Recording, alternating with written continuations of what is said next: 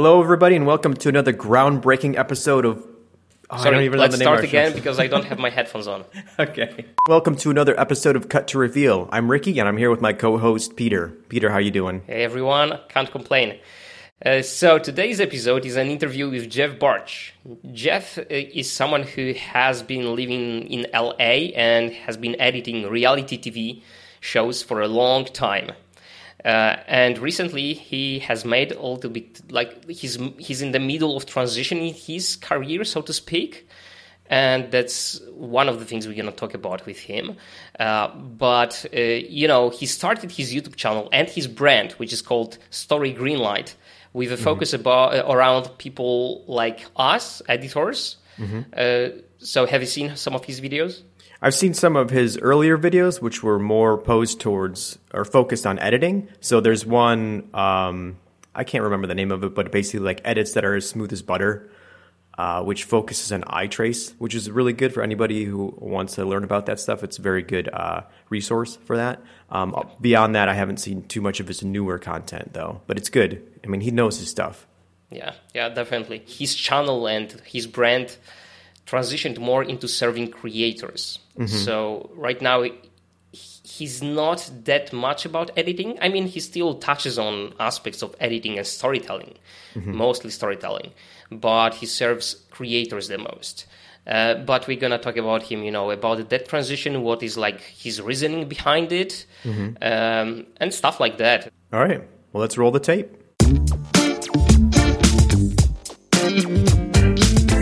Jeff, amazing to have you here. I'm excited to talk with you. I mean, we've known each other for a while now. But for those of the listeners who don't know you, can you just briefly tell us just a few words about your editing journey, which I think is quite a journey. So just tell the whole story. Okay. What happened was I never actually thought that I was going to end up in the entertainment industry. I grew up in the Midwest United States, and I was the only person in my entire high school, and my whole high school had 200 people in it, the entire high school, and I was the only person who cared at all about anything related to video. And this was the time when if you wanted to shoot video, you actually had to have the full-size VHS camera. So I was the guy walking around with a camera permanently attached to my shoulder around the high school. And so people eventually got used to me, and I just ended up being the one-man band. I had to do it all. And I especially came to love the days when my mom would drive me, because I wasn't old enough to drive yet. She would drive me an hour, one direction, to the state-funded editing suite that had linear VHS to VHS and then SVHS to SVHS editing systems. And everything came together. Everything comes together at that part. All the stuff that I've been shooting and all the music that I've been planning and all the stuff I've been playing, it all came together in that editing part. And I just loved that. And I ended up going to my first couple years in college doing very little related to media at all, other than I was doing some radio work at the time too. I transferred out to Los Angeles to go to film school, to start my third year of film school, and basically ended up running out of money. I had to drop out of school. And fortunately, what happened was, at the time, I had been working my tail off, and the head of the film department at the college where I was going was saying, dude, we really wish you could stay here, but since you have to go, here are some phone numbers of some people that you need to call. One of those phone numbers ended up being the guy who gave me a call. Well, I called him first, and he eventually called me back a while later. And that turned into my first internship, where I learned how to run the Avid as an assistant editor. And that connection became my first full-time assistant editor position. And I eventually was able to make the jump from assistant editor to full-time editor at that same production company, which was actually that's not normal for most people to do that, to be able to make the jump from assistant to editor at the same company. Yeah. But that's how it happened for me. And I started building my career doing broadcast TV editing in Los Angeles. and I've been editing ever since. Yeah. What is on your resume? Bunch of stuff that a lot of people have never seen, actually. Yeah, I get it. Like, I think it's normal for every editor. One of the first big shows that I worked with was a show for ABC called Super Nanny. And it's the story of a British nanny coming in to help American families whip their kids into shape. I edited the first season of that. And also, randomly, one of the things that people tend to latch onto is I ended up hearing across the hallway one day that the post-production supervisor was saying, we need to find a voiceover guy for the show. Mm-hmm. And she was saying, we need someone, male baritone, not too high, not too low, family friendly, something that basically sounded, ooh, me, because I'd been doing radio stuff and I'd been doing a bunch of voiceover stuff. And I said, hey, I've done a bunch of this stuff. Would it be okay if I could read some scratch tracks for this? And people kind of looked at me and said, dude, we're looking for a professional voice person. Now go back to your cave and edit, Mm-hmm. And I said, this is stupid. I know I could do this. So I actually brought in a good mic, wrote some scratch tracks, temped those in, actually took some of my sequences from the show, cut it together like it was an actual segment of the show. And I burned that to an audio CD and I duplicated those puppies and I started handing out CDs to producers. And one of those CDs ended up in the hands of the executive producer, in the hands of the showrunner on the show. And he called me into his office one day. He said, dude, this is really good. Would you be okay if we had you do some scratch tracks for the network cut, episode 101 going to the network? And I said, sure, just whatever you need, let's do it. And turned out no one at network ever complained. And the people at the production company didn't want to bother going out hunting for some other voice guy. So I ended up being the voice guy for that show for 6 seasons. Mm-hmm. And that was really cool. That was really cool. So what was really kind of strange is when I hear about a year or 2 later, I have a brother who lives in the Middle East. And he emailed me one day and he said, dude, I just heard your voice on the television in the Middle East with Arabic subtitles. He didn't know that you voice over the thing.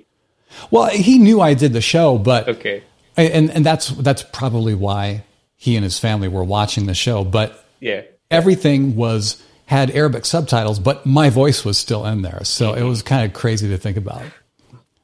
But in answer to your question, so the credits that people would be most likely to recognize for me would be some of the shows like Super Nanny on ABC.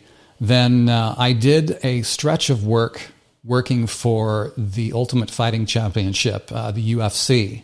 Mm-hmm. And for a long time, they had this show called Countdown to UFC. And it was their their flagship promotional vehicle.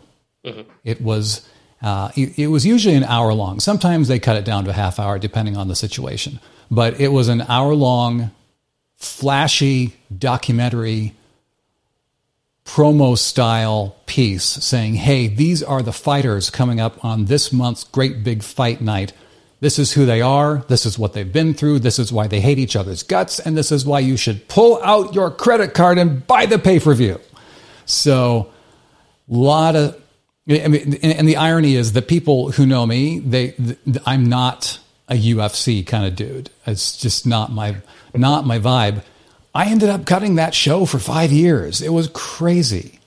Yeah, and I ended up. But the story is embedded into it. It's like you have a conflict that is embedded into the whole thing. So. Oh, dude. Yeah. The whole thing is conflict. Yeah, exactly.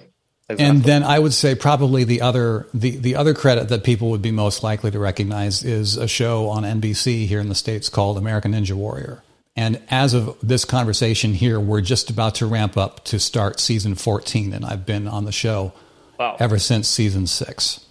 Wow. Okay. So that leads me actually to another thing, because you actually lived in LA for how many years? I lived in Los Angeles for 22 years. Most of the editors or aspiring editors like think about moving to LA, right? But you moved out. And my question is like, what are the things that people are not aware of when they move in to the capital of entertainment business? Well, there's a whole world of things that people aren't really aware of. A lot of people probably aren't aware of how very they may be aware of how self-centered the city is. Los Angeles in particular is very driven. It's a very focused city. It's a very transient city. There are constantly people moving in and moving out. People often, especially people in the entertainment industry, they come in because they're chasing a dream and they want to get access to the gatekeepers. Sometimes people make it. Most of the time people don't. But when you stay there, when you stay there for longer than a couple of years, you end up really feeling like you're kind of a local. You do feel like for a while. After a while, you feel like you made it just by virtue of surviving there for that long. The interesting thing is the world has been changing so much, and I don't know. I mean, it used to be one of the things that I always talk about is how everyone always had to come to Hollywood. They always had to come to a city like New York or Los Angeles or London and say, hey, I'm here. And I'm going to work my tail off to see if I can make it. But the world has changed so much.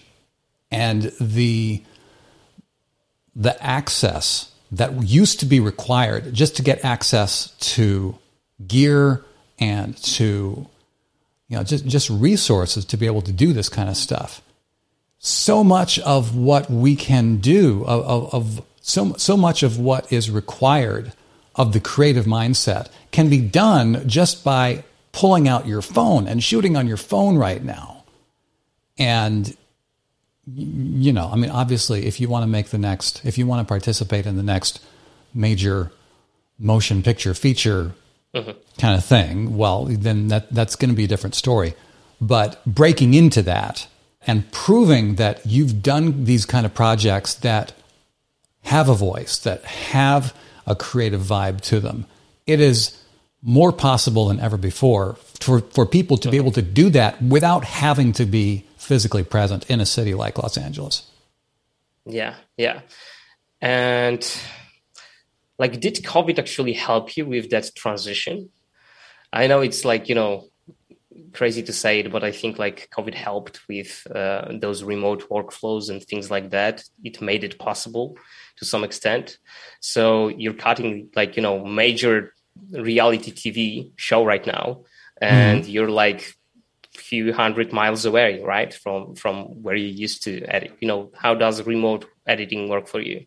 Oh, 100%. I mean, there were so many years when I would sit in my edit bay, sometimes literally in a closet, a converted closet in an office building somewhere in Los Angeles, and I'm staring at this orange piece of fiber optic cable dropping down from the ceiling down to the CPU of whatever Avid system I was cutting.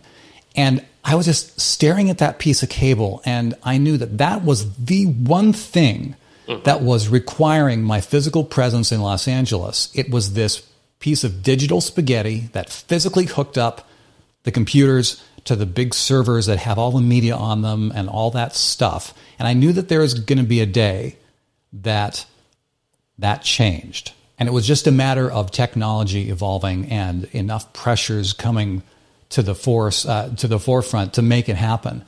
And meanwhile, everyone said that remote work would never happen. Now, I mean, people who are used to cutting solo editor projects, whether it's stuff for yourself or whether it's a film project or, just that kind of a thing, where people who are used to not having heavy collaborative workflows, they've been doing remote editing forever now.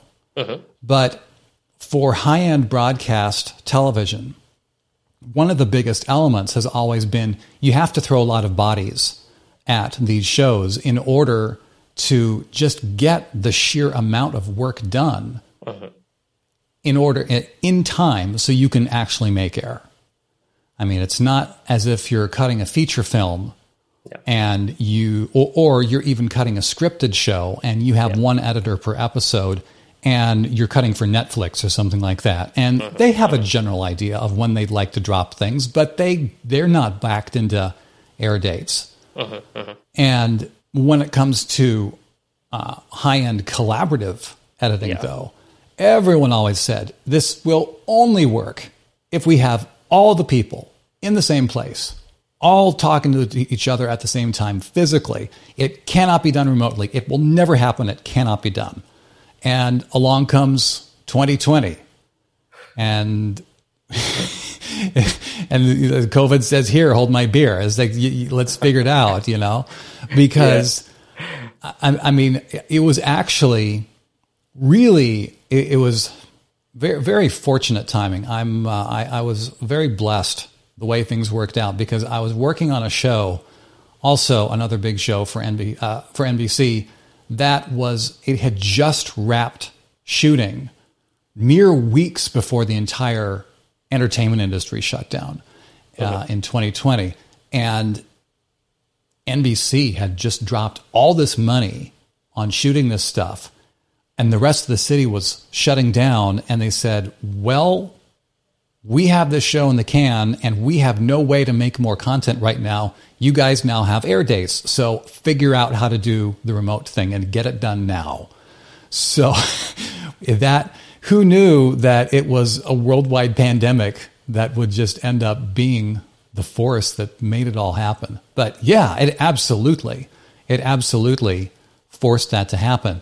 And the interesting thing is a lot of people are still hesitant. A lot of people in that world are still hesitant to leave Los Angeles because even though the technology allows things to be done remotely, it's still 100% based on your reputation and the relationship that you have with executives who will bring you on to the show in the first place. And it's very difficult to build those kind of relationships in high-end broadcast editing if you don't already have those relationships in place. That's a good point. So how do you do it? Well, to be blunt, my professional network is shrinking, and my professional network has been shrinking for quite some time. And that is, frankly, that's not completely by accident, because I'm also, for a number of years now, I've been working on building online business with the idea of that eventually replacing the income from my full-time client work, broadcast editing work. So eventually that balance will shift and I'll be doing more of the online business than the full-time client editing. Yeah, I get it. And by the way, when you decided that you want to run a business and, educate people, as someone who has a lot of experience cutting reality TV, which is, in my opinion, one of the most demanding editing jobs, actually, because it's unscripted, it's a huge amount of footage, and at the same time, you're actually building the story from the ground. Sometimes the footage doesn't have the story in it, and you have to find it. So I would say that it's a very demanding editing job. So 100%. Why did you decide to focus on creators in your editing, in your education business, rather than aspiring TV editors?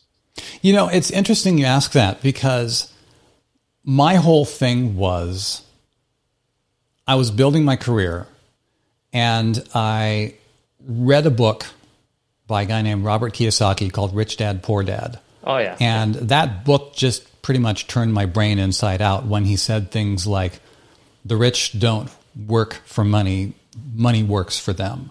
And I was realizing, good grief, what I'm doing here, even though by many measures I had arrived, I was in LA, in the storytelling capital of the world, doing what I love. I love to edit. I absolutely love to do it. And still, I was trading my hours for dollars. I was wanting to figure out a way that I could get paid more than just once. And so I figured, okay, well, hey, I'll start down the road of being a producer, because maybe I can get ownership in projects and I can get residuals and get paid multiple times that way. Well, the more I learned about how producers live and work, the less I wanted to be one. And that was just not my bag. And frankly, high-end editors make a lot more money than almost all producers. I mean, the bulk of my career, I was making more money than almost every producer on the show, except the executives. It's, that's just the way the industry works. And so what I started off doing was I did go after young editors. I did start saying, hey, here's some of the stuff that I've learned, and here's, if you're an aspiring TV editor, you're an assistant editor, and you want to learn the stuff that I'm doing full time, then here's some stuff. And that's why I initially wrote a book that was targeted towards that kind of market. And I did some group coaching, and I did that kind of a thing. And I realized that that was actually a fairly small market compared to the crowd of people that are out there, in terms of people who now realize that YouTube is a mature platform, and people are out there who have life experience and they have expertise, but they're not experts at creating content. I ended up going to people who said, I have life experience, I have expertise, I just don't know where to start when it comes to actually communicating this. And so that's what I've been focusing on ever since. Yeah, I get it. I've heard a lot of stories of editors, how they became editors, right? And usually it starts with being assistant editor, just like you, and, climbing their way up. But I think that like YouTube is a new film school, is actually a film school for a lot of uprising talents. And I think that we'll hear more stories like, the way I started actually was just creating short films for YouTube. And 100%. Then I, made my way up to the top level, to the highest level. Well, and even with that, there is a perceived pecking order. Everyone is always comparing themselves to others in different levels. And this happens whether you're an actor. I mean, all these actors who moved to Los Angeles, they would give their wisdom teeth. They'd have their wisdom teeth pulled without anesthetic if they could just get a walk-on line on a regular recurring role on a soap opera, a daily soap opera. Yeah. The actors who are working regularly, they quickly get to the point where they would not touch daytime soap opera kind of shows with a 10-foot pole. Oh, that's just way beneath me. And it just goes on up until, you have this hierarchy of commercial or corporate stuff, then soap opera stuff, then reality stuff, then, but I want to be in a scripted show. Oh, well, they're just in scripted. Well, I want to be in movies. Well, I'm in small movies. Well, I want to be in big movies. Well, and then the people who are in the big movies, they say, oh, my latest big movie didn't do as well as the last big movie. And it just never stops. That's true. And it's the same thing. It's the same thing with editing. People get so fixated. They think that editing bigger and better stuff will make them happy, and it won't. I've been there. Yeah. I thought that editing bigger projects that were seen by millions of people and more millions of people with bigger paychecks, I thought that would make more of a difference. It didn't. What you end up with is it just ends up like another job, and you get used to it. Yeah. So why do you keep doing that job? Why did you get into editing to begin with? Yeah. And that's the thing that I really want creators today, creatives and creators alike, to think about. It's like, no, if you have a voice, if you have a story to tell your story now. Stop comparing where you are with where you want to be. Just tell your story now. The resources are available as never before. I totally get why you decided to change the direction of your education business, and you started Green Room. So tell us a few words about Green Room, what it is, what is your crowd. So the brand that I built is something called Story Greenlight, and it is it's an online community, and we have a YouTube channel, I have a podcast, and you can go to storygreenlight.com. You can get access to different trainings there and get on our email list, and you can get creative trainings in your inbox every week, all that kind of a thing, for the people who want to level up their content, who want to level up themselves and actually get things done, as opposed to just feeling stuck and spinning their wheels and wondering, okay, well, do I need this gear or do I need that gear, or just how can I just have the motivation to keep going? Well, that happens when you're surrounded by people who get you. And so the main crowd that we work with our community, it's called the Green Room. It's focusing mostly on YouTube creators who have life experience, who are experts in their content, but they wouldn't consider themselves experts at creating content, or they have their feet wet, they already have some traction, and they just want to take things up to the next level. Great. Another challenge that all of us have these days are distractions, right? And dealing with distractions and stay. You got me. Sorry, my phone was dinging. Yeah. And staying focused. So, do you have some techniques that you would like to share on, how to stay focused and how to stay creative and, putting out content? Depending on how people set their day up. I hear so many people within the entertainment industry talking about how they just sit and they just go head down and they just go for 3 hours or 4 hours and they don't even take a break, and they're in the zone and they're going, and I'm going, dude, that is a recipe for guaranteed burnout. Yeah. I mean, number one, if you want to stay focused, you have to give yourself a break regularly.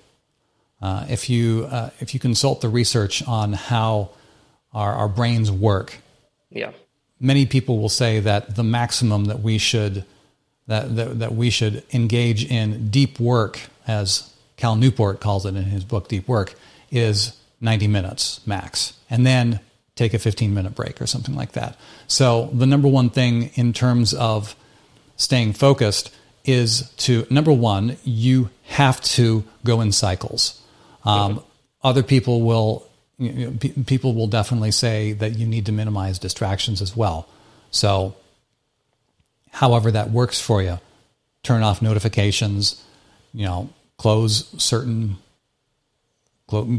applications on your phone, on your computer, which will pull you off track.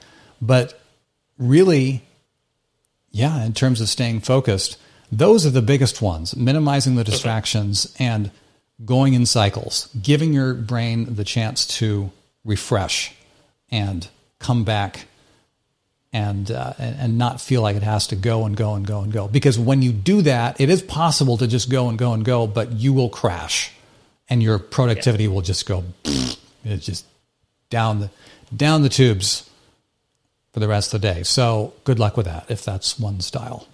Totally.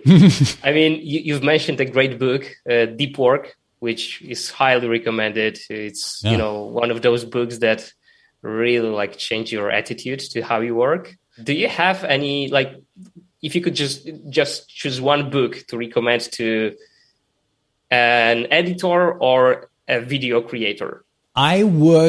Frankly, I would recommend some of the books that some of the high-profile YouTube teachers have already put out. The books by Daryl Eves and Sean Cannell and Benji Travis, they are those books will provide the philosophical foundation for how YouTube works, how audiences work, how to create regarding existing search patterns, and how that actually is something that you can tie into your own content creation. Last thing, just please reiterate, where can people follow what you do? And preach your work. If people want to learn how to connect with their audience, how to level up your content, how to level up yourself, check out storygreenlight.com. Check out the Story Greenlight podcast, wherever you get your podcasts, and we can continue the conversation there. Thank you for coming up to Cut the Reveal, and hopefully hear you next time. Awesome. Thank you so much, man. Great hanging out with you.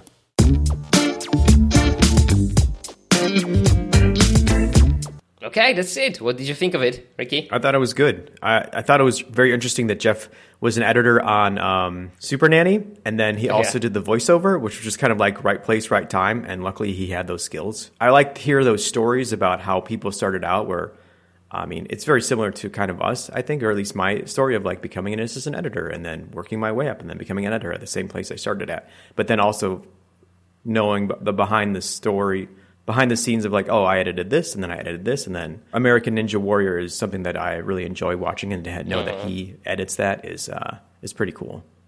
So and he's so well read and well versed at everything he's talking about.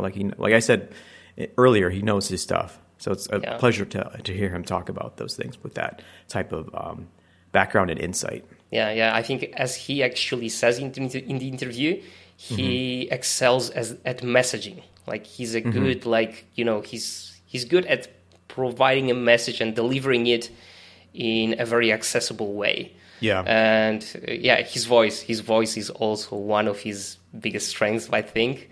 Yeah. I've enjoyed listening to a few of his episodes of his podcast, which is Story Greenlight with Jeff Bartsch. He has already more episodes than we do, Ricky, and he started a few weeks later. So what? We need to get on that. We need to start producing more. Okay, that's it for now. See you in 2 weeks, guys. Yeah, and don't forget, shoot and edit like there's no tomorrow.